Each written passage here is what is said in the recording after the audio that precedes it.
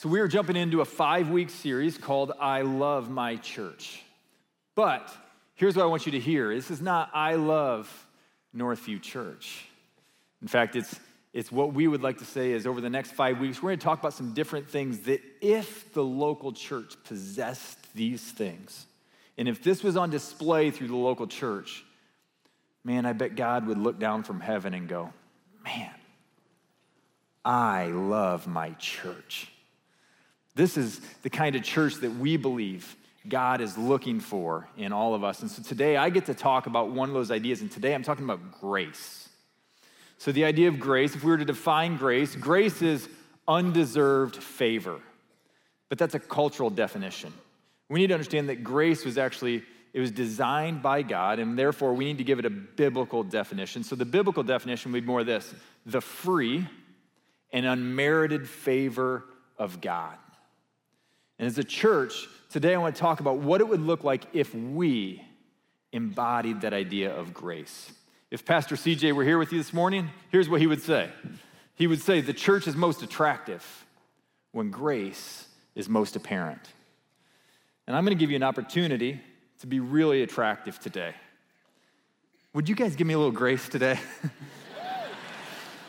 In fact, if you wouldn't do this, just go ahead and you can turn to your neighbor and just be like, you are so attractive today. You see, there's like a single guy right now at one of our campuses, probably like Purdue near Lafayette, who is like, this is my opportunity right now. It's like I sat next to her. I was hoping to say something. I had 0 pickup lines. Now I'm going to lunch. Like this is good. So you are welcome, Pastor Pickup Line. You are so attractive today. Well, this is it. That the church, when grace is most apparent, then the church becomes most attractive.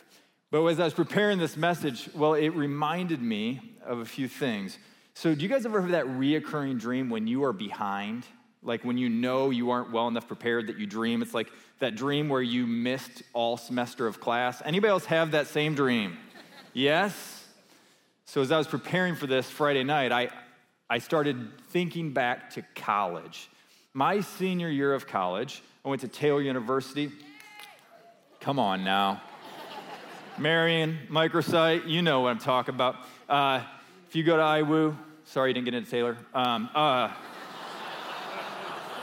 Whoops, that wasn't in the notes. So I was a communication studies major, and for my major, for my senior paper, I had to write a 20-page paper at the end of the semester. And we had to pick some art or medium. We had to talk about what is the rhetoric that the artist is trying to share with his audience. And so for me, I decided I wanted to write on the band U2. I had spent an entire semester, or I guess a J term, January, in Northern Ireland. And when I was there, I kind of got obsessed with the band. And I had to buy the album when I was in Europe because this All That You Can't Leave Behind album had just come out. In the United States, the front cover of this album was the band in a airport. It was an airport in France. And on the gate, it said the gate number, F22 or 23. But in Europe, they had photoshopped that out, and Bono had wanted, instead of F22 or 33, it said JE 33:3, which is Jeremiah 33:3. Call to me, and I will answer you, and I will teach you great and unspeakable things. And Bono, he wanted to use this album as a chance to share his faith with others. And so I wanted to write on that. But senioritis had crept in real hard by that time. Like I had one of the worst cases. I should have went down to the health center and been like, listen, I need some prescriptions because I got no opportunity here. Like I'm sick. So it comes to 10 p.m. the night before the paper is due. My roommate climbs up into his bed to go to sleep, and I open up a blank Word document. And between 10 p.m. and 7 a.m., I crank out 25 pages of the worst paper you've ever read on YouTube. And when I walked into that professor at 8 a.m. that morning, I didn't even want a letter grade. Like, I didn't want an A or a B or a C. All I wanted was grace. I just wanted to show up and be like, just write good enough on the paper and just let me go. Like, I just know I just need that. So I was thinking about that as I'm writing Friday night, but then I also started thinking about, do you know what the name of the last track on that All That You Can't Leave Behind album is? It's Grace. And Bono, here were the lyrics that he wrote for that. Grace, she takes the blame. She covers the shame, removes the stain. It could be her name, Grace. It's the name for a girl, but it's also a thought that changed the world. So Bono, in his book, U2 by U2, he kind of described and talked about grace. Now, there's some things theologically that I don't think Bono and I are on the same page on, but grace, I think he might have something here. Here's what he says. For every action, there's an equal and opposite reaction. He had a view of karma that maybe I'm a little different than him on, okay? But he says, there is some atonement built in, an eye for an eye, a tooth for a tooth. Then enters grace and turns that upside down. I love it. I'm not talking about people being graceful in their actions, but just covering the cracks. Christ's ministry really was a lot to do with pointing out how everybody is a screw up in some shape or form. There's no way around it. But then he was to say, well, I'm going to deal with these sins for you. I will take on myself all the consequences of sin. Even if you're not religious, I think that you'd accept that there are consequences to all the mistakes we make. And so grace enters the picture to say, I'll take the blame. I'll carry the cross. It's a powerful idea. And for those of us in this room who've experienced God's grace, goodness, we recognize we are broken people that make mistakes, but there's a powerful, loving, big God who came and he took our place. When we experience that grace, it feels good. But then here's the thing. We're talking about I love my church, but the church is not a building. The church is not an organization. The church is the body. So when I'm talking about grace being most apparent, making the church attractive, I'm talking about us, those who have received grace, now having to be people of grace towards others. The Bible says it this way. It says, therefore, if anyone is in Christ, the new creation has come, the old has gone, the new is here. All of this is from God, who reconciled us to himself through Christ, and because of that, right, gave us the ministry of reconciliation. That was, God was reconciling the world to himself in Christ, not counting people's sins against them. And he has committed to us the message of reconciliation. We are, therefore, Christ's ambassadors. As though God were making his appeal through us, we implore you on Christ's behalf, be reconciled to God. See, God made him who had no sin to be sin for us, so that in him we might become the righteousness of God. You see, if you have chosen to accept Jesus Christ as your Lord and Savior, when you received that grace and it was placed on your life, it now becomes your responsibility to look like Jesus and to share that grace with other people.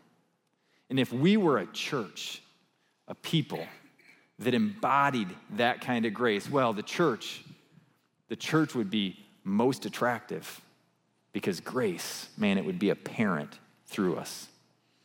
Now today I'm going to spend the rest of my time talking through John chapter 8. So if you have a Bible with you, open it up. We're going to be in John chapter 8, verses 2 through 11. So John chapter 8, 2 through 11.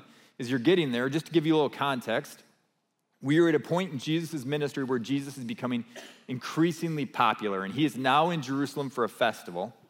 And there is a lot of the religious elite, the teachers of the law, the Pharisees, the church leaders, who are seeing what is happening with Jesus, and they're like, this is not good.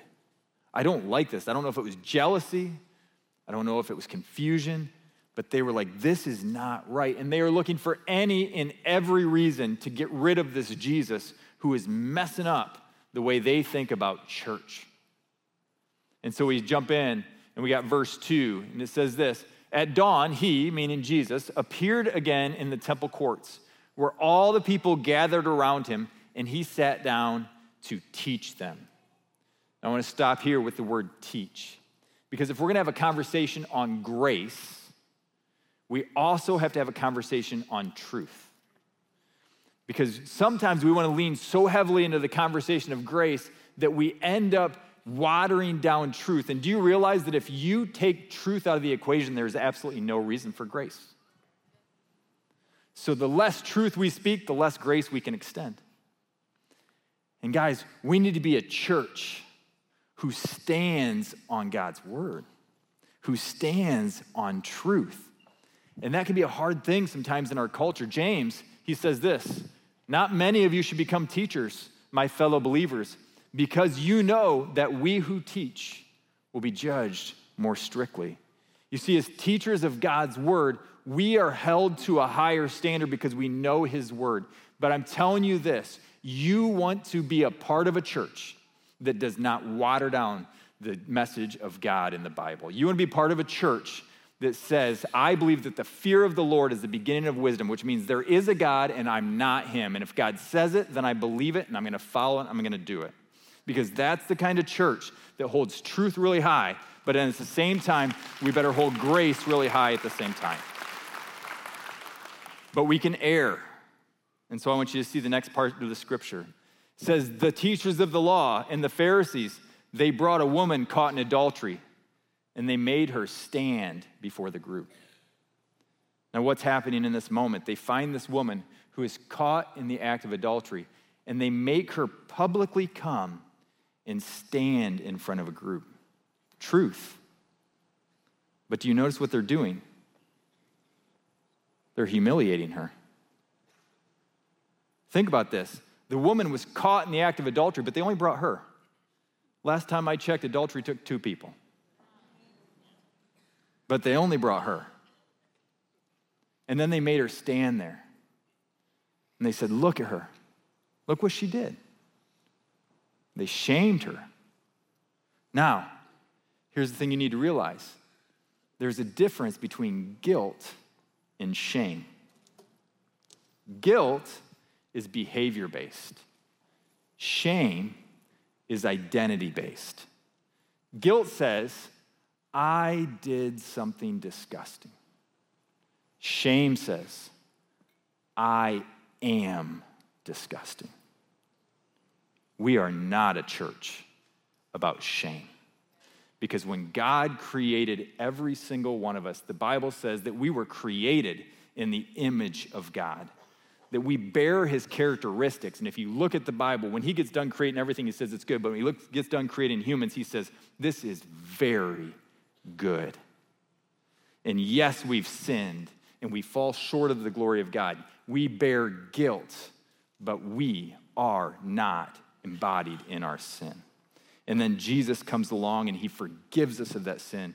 And when we accept Jesus Christ as our Lord and our Savior, the Bible says we become a new creation. The old is gone, the new has come. And God looks at you and he says, you are my child.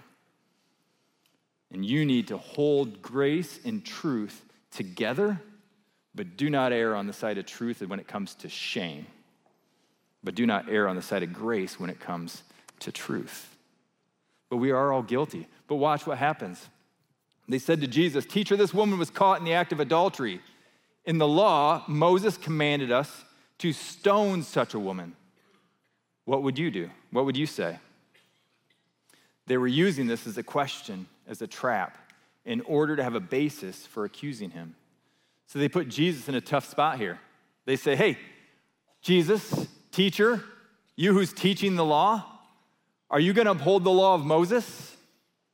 Because you should. But if you tell us right now, no, don't stone her, we're going to say you're a heretic. Get out of here. You just took away from God's law. and you need to be thrown out of this temple courts, and you need to be abolished, and these people should see you for who you are. You are a false teacher.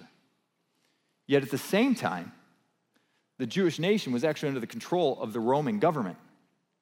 And the Roman government said, no, we abide by our laws, and you may not enact your laws for capital punishment. It's our laws.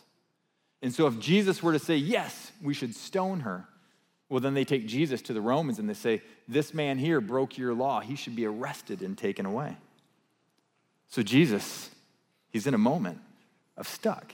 And what does he do? It says, but Jesus bent down and started to write in the ground with his finger.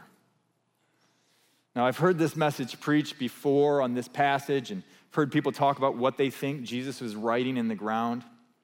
I don't know what he was writing in the ground. I don't see anything in Scripture. I just assume like he was doing like new math,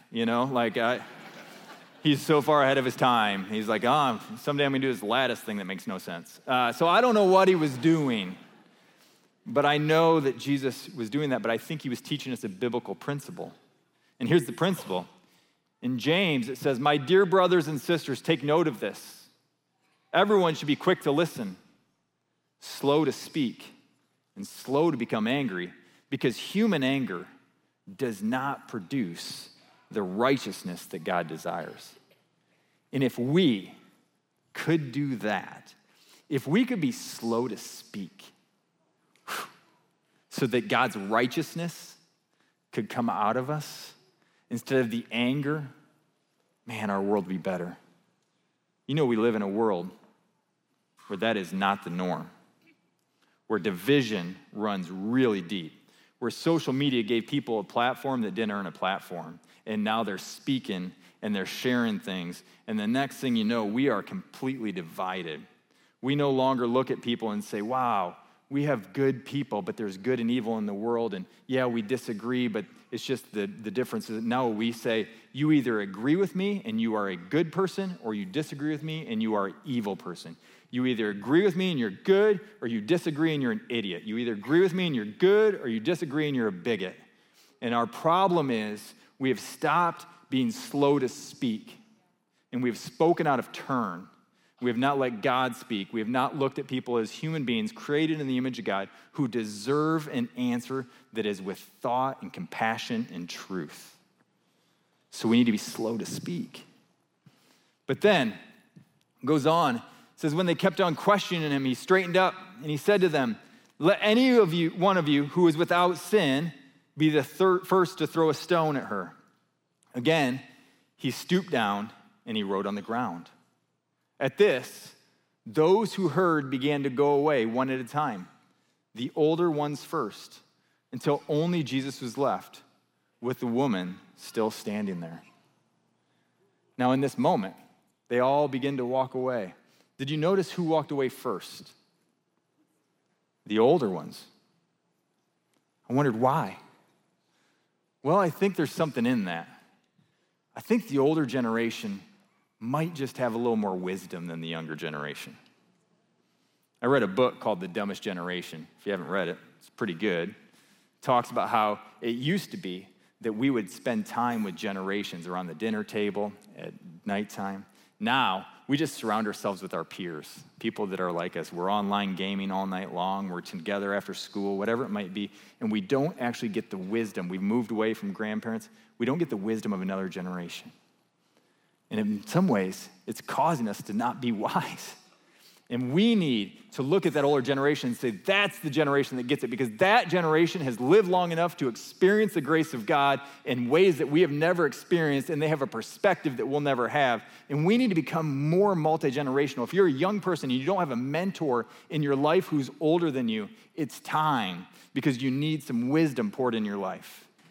For me, man, one of the most influential, wisdom-poured people in my life is my dad. So my mom and dad, they were high school sweethearts. They were married right out of high school, but when my mom was a junior in high school, she bought a restaurant.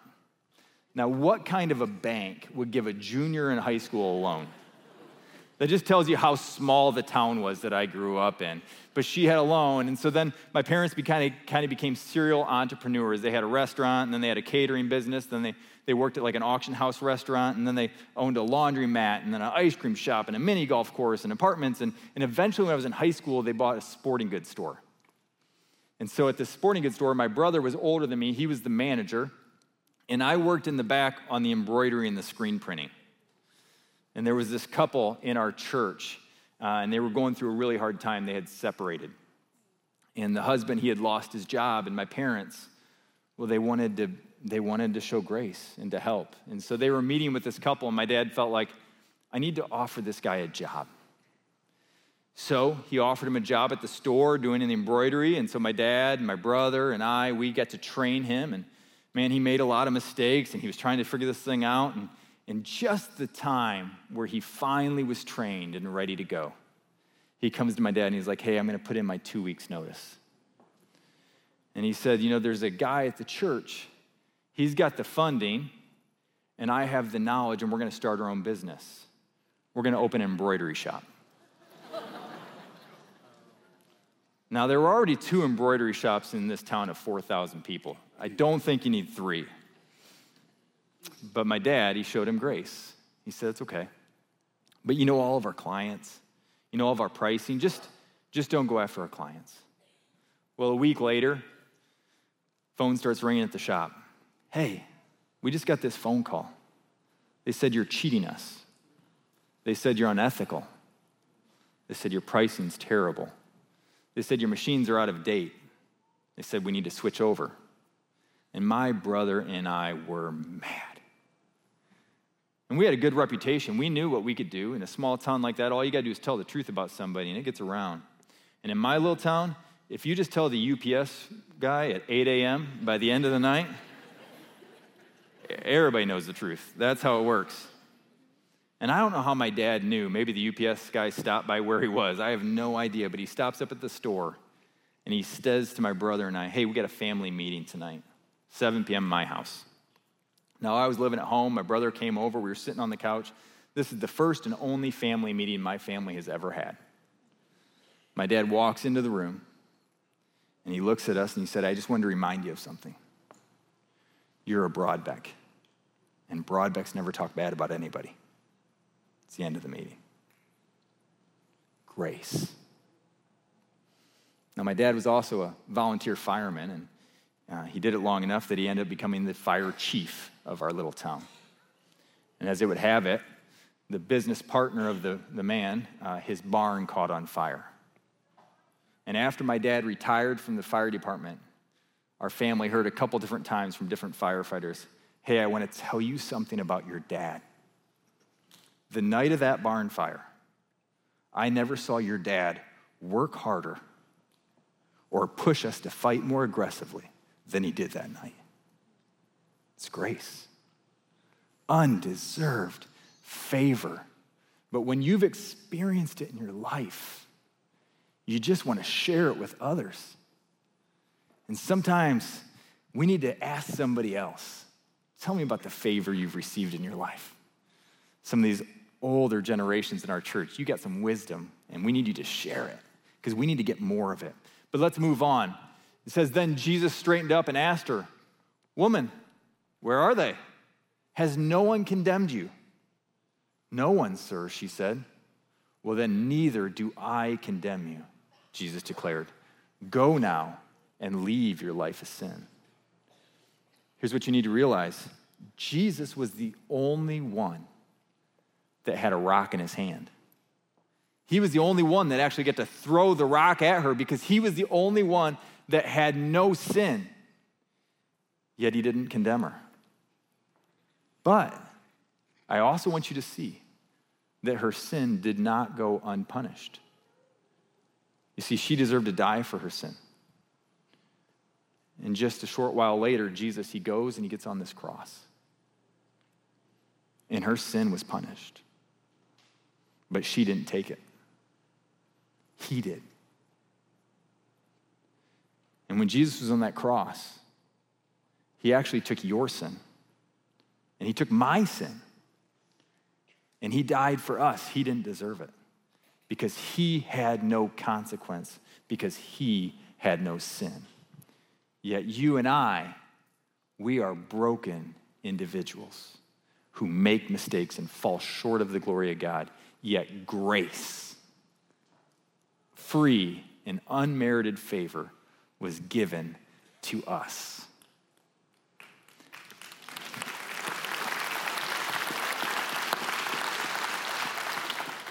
But then he says to her, go now and leave your life of sin. Truth. He says, because you have this grace, don't stay where you are. John Piper says it this way: grace is not just forgiveness. Grace is also the empowerment to do what is right. So church, we need to be a church that understands the goodness of God, who holds the truth of God's word and says, this is how we view right, wrong, the standard of what we are trying to achieve. This is righteousness. Yet when I fall short of that righteousness, I am not shamed by my God. I am covered by the grace of my God, so that I can once again come back and live a life worthy of the calling to which I've been called. Today, you're going to get a chance at all of our campuses to see people be baptized who have said, I understand the grace that I have received. I am now dead in my sin, but I'm coming alive in Christ, and I'm choosing to follow after Jesus in my heart, in my soul, in my mind. But before we get there, I can't help but think there may be some of you in this room or at one of our campuses or online that today is your day to receive the grace of Jesus Christ. And so I'm going to invite the campus pastors to start making their way to the platforms at all the auditoriums. But as they do, I just want to make sure that I do my best to clearly share with you what that means to put your faith in Jesus. See, the Bible tells us in Romans that all of us have sinned and fall short of the glory of God. Every single one of us. There's not one of us who is perfect. The Bible says that the wages of those sins is death. But it also says, but the gift of God is eternal life in Jesus Christ our Lord. It says, but God demonstrates his own love for us in this: while we were still sinners, Christ died for us. Ephesians says, for it is by grace that you have been saved through faith. And this is not from yourselves. It is the gift of God, not by works, so that no one can boast. The Bible says it's free, it's unmerited. It does tell us the way that we receive that salvation is to confess with our mouth and believe in our heart that Jesus was Lord. And so I'm going to, at this time, turn it over to our campus pastors to take this moment at your campuses from here. But for those of us here in this room, for those of you online, if today is your day, I would tell you don't wait. God's grace, it's for you now. You don't got to get yourself perfect. You just got to say, I got some guilt, but I am not my sin. I understand my brokenness, and I need forgiveness, but I am not my sin, and I want to be a child of God. I want to be reconciled. The Bible says we'll spend eternity with God in heaven. So if you'd bow your heads with me. There's nobody looking around the room, and like I said, there is nothing that you need to do, except I do think it takes a moment of publicly just saying, yeah, that's me. Today is my day. And so I'm going to ask you to raise your hand on the count of 3 if that's you. If you are saying today, I want to pray to receive Jesus Christ as my Lord and Savior. I want to accept that grace. Just raise your hand on the count of 3. 1, 2, 3. Yes, yes, yes. Good. I'm going to pray a prayer. Just pray with me. Dear God, thank you for loving me. Thank you, God, for forgiving me. God, I admit that I have made mistakes, but I'm asking you to come right now into my life as my Savior and my Lord. Thank you for the grace. Today, I'm choosing to follow you. In Jesus' name, amen. If we pray that, we celebrate for those that prayed that prayer today.